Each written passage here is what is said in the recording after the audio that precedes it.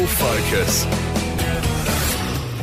Triple M, it is Troy with Rural Focus. Let's find out and see what we can read in tomorrow's edition of the Farm Weekly. As always, Editor Darren O'Dea is with us. Morning, mate. Good morning, Troy. Good to speak with you again. Well, a northern farming family is scrambling to get some new insurance cover. What's the latest on this?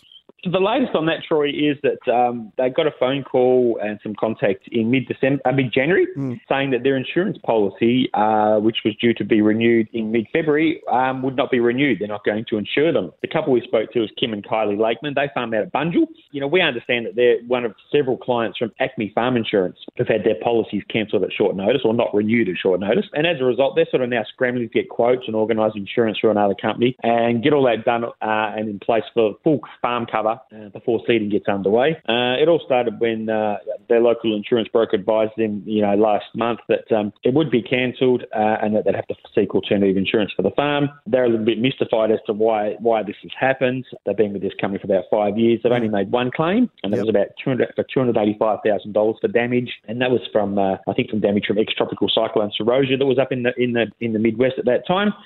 And they're sort of saying, well, because maybe their farm is so remote, maybe that's a reason for the policy cancellation. So they've been with them for 5 years and they're really not sure why. So in response to that, Acme Farm Insurance said any decision to not renew a policy was a difficult one, and it was made after careful consideration. They said there's also a number of driving factors when they make any decision to renew any policies, and that includes the need to effectively manage its risk exposure. And it sort of said in instances where it's not able to offer insurance policy renewals, they'll work diligently with the clients to understand when the policy expires and what their next steps are. So we'll sort of dig into that a little bit more in this edition, but we understand there's a few others in that area that may have also been in the same boat. So it's not a good one, and particularly, this time of the year when, there's always going to be the likelihood of storms going through and they're getting ready for seeding, all that sort of stuff. It's just another thing that a lot of farmers probably didn't really need to, insurance is key. Absolutely. So they probably make sure they get that lined up. Also in tomorrow's paper, mate, a story on a country town that's embracing community cropping program for the very first time. Yeah, and we've probably done a lot of stories, and you probably have over the years, on community crops and how successful they are in regional, Western Australia. And they're sort of great fundraisers for the local communities and local sporting clubs. It helps, everyone chips in, provides much needed funds. The latest one to do that is Boyup Brook, put their first community crop in this year.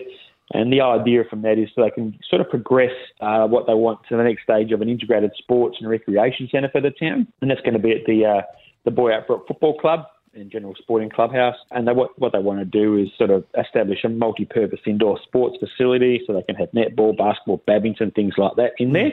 So it's all sort of come about because a couple of local farmers, Charles Caldwell and Simon Peirce, they've donated 35 and 12 hectares respectively. Other farmers are going to donate machinery for seeding and chemical. Machinery dealers, I understand, are even going to run some local demonstrations there at the site during the season. Talking of insurance, apparently the insurance has been donated, along with slime and fert and things like that. So everyone's sort of chipping in and doing what they can in the town. And, the idea is to, have a sports and recreation core in the town so they can keep a vibrant community. And they really just want people to stay in the town rather than have to travel outside for sport. And, one of their things is that, also provides a lot of social interaction and mental health benefits and things like that. So obviously there's going to be a lot of community crops happening again this year, as we understand. And obviously Boyup Brook's now part of that process. And good luck to all involved. And the sheep and farming industry met with the Federal Agriculture Minister when he was in WA last week, mate. But a lot of us are still none the wiser. None the wiser, Troy, I think is the catchphrase that we actually went with this week. And it's also the catchphrase a lot of farmers have done. And we've spoken to quite a few.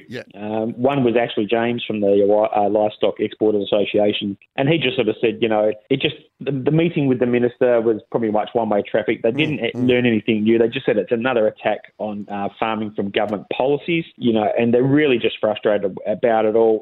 The government was handed a report from the independent panel 4 months ago on how to phase out the industry. The government still hasn't actually spoken about that policy.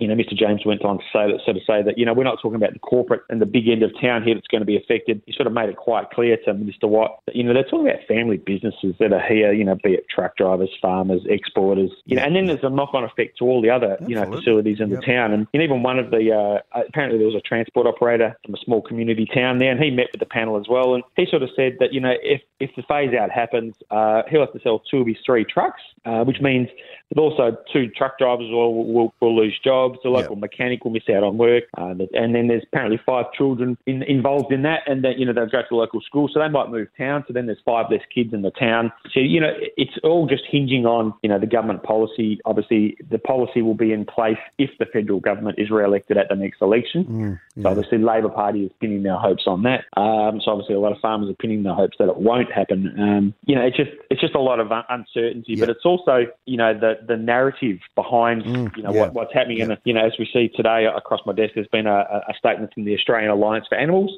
and they're sort of welcoming the government's plan to formally introduce a bill to phase out the live sheep exports by sea. They're turning around and saying, it just makes sense from every angle. And what's quite interesting is they said it would strengthen rural communities through increased investment in value-adding and local supply chains via the chilled meat export trade, create new jobs and provide producers with profitable and secure income streams. Yeah, it's interesting how different sides of the argument actually pitch their cases there. So, that makes sense in theory, but in reality, it's not going to be anything like that, as we all know. And, farmers just need an avenue to sell their sheep. Yeah, you say that too, mate. And I spoke with John Hassell this morning because the Green Senator, a Green Senator from New South Wales, is apparently going to be looking to move a motion to put legislation in place to ban the live sheep trade. Yeah. So we'll wait and see. That's apparently today, as we understand. Yeah. All right, so those wonderful stories and more in the Farm Weekly out tomorrow. Mate, I know that you're busting to go and get a coffee, so I'll let you go and do that. And I'll chat with you again next week. Speak to you 7 days, Troy.